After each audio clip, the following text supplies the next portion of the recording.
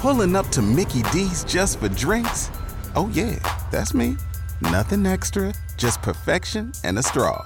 Coming in hot for the coldest cups on the block. Because there are drinks. Then there are drinks from McDonald's. Mix things up with any size lemonade or sweet tea for $1.49. Perfect with our classic fries. Price and participation may vary. Cannot be combined with any other offer. Ba-da-ba-ba-ba.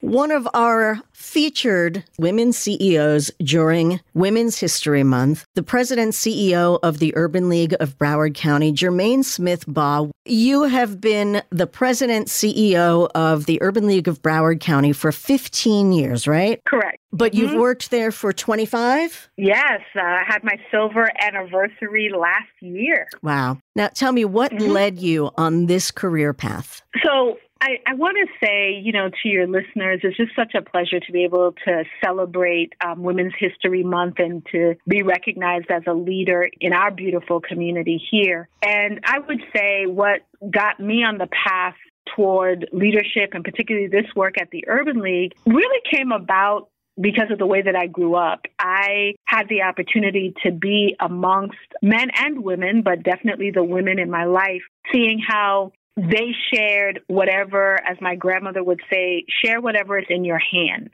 You don't have to look outside of yourself. Just give what you have, and everything else will be added after that. And I really, had the opportunity to observe these women do it with much less than what I have. And it's just something that I've always enjoyed doing, being able to give to people, share with people, and hopefully through the work of the Urban League, help them change the trajectory of their life and that of their families. Is there one person who particularly influenced you in your journey?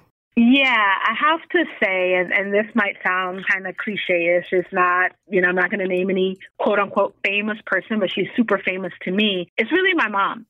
She is an individual who did not have the opportunity for formal education.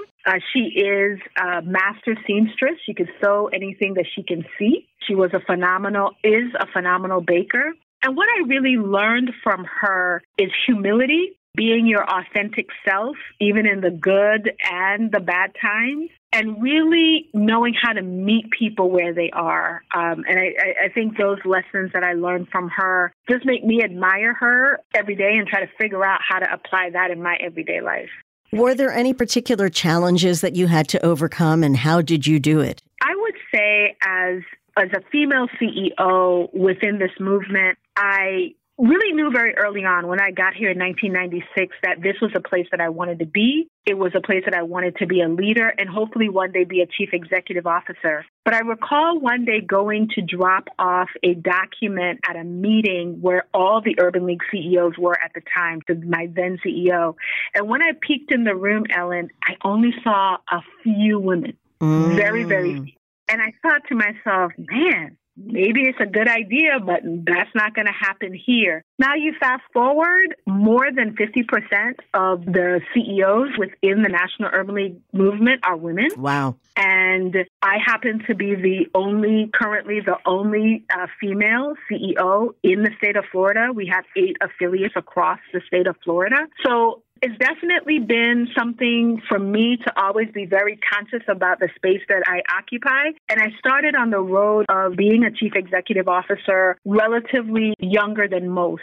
So one of the areas that I really did have to overcome is building up my own confidence and being able to be comfortable in spaces where others might look at me and kind of say, is she old enough to even be here?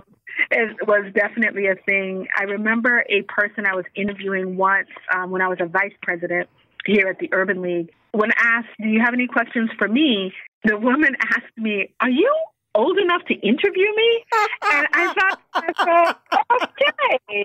But I did hire her, Ellen. I did, because I figured if she was bold enough to say that to me, that's the kind of boldness that I wanted out there in the community. I love it. You have just given us such a great slice of advice. So many really important key takeaways from this brief conversation. I really appreciate it. And we are so proud to honor you as one of the women making an impact in our community during Women's History Month.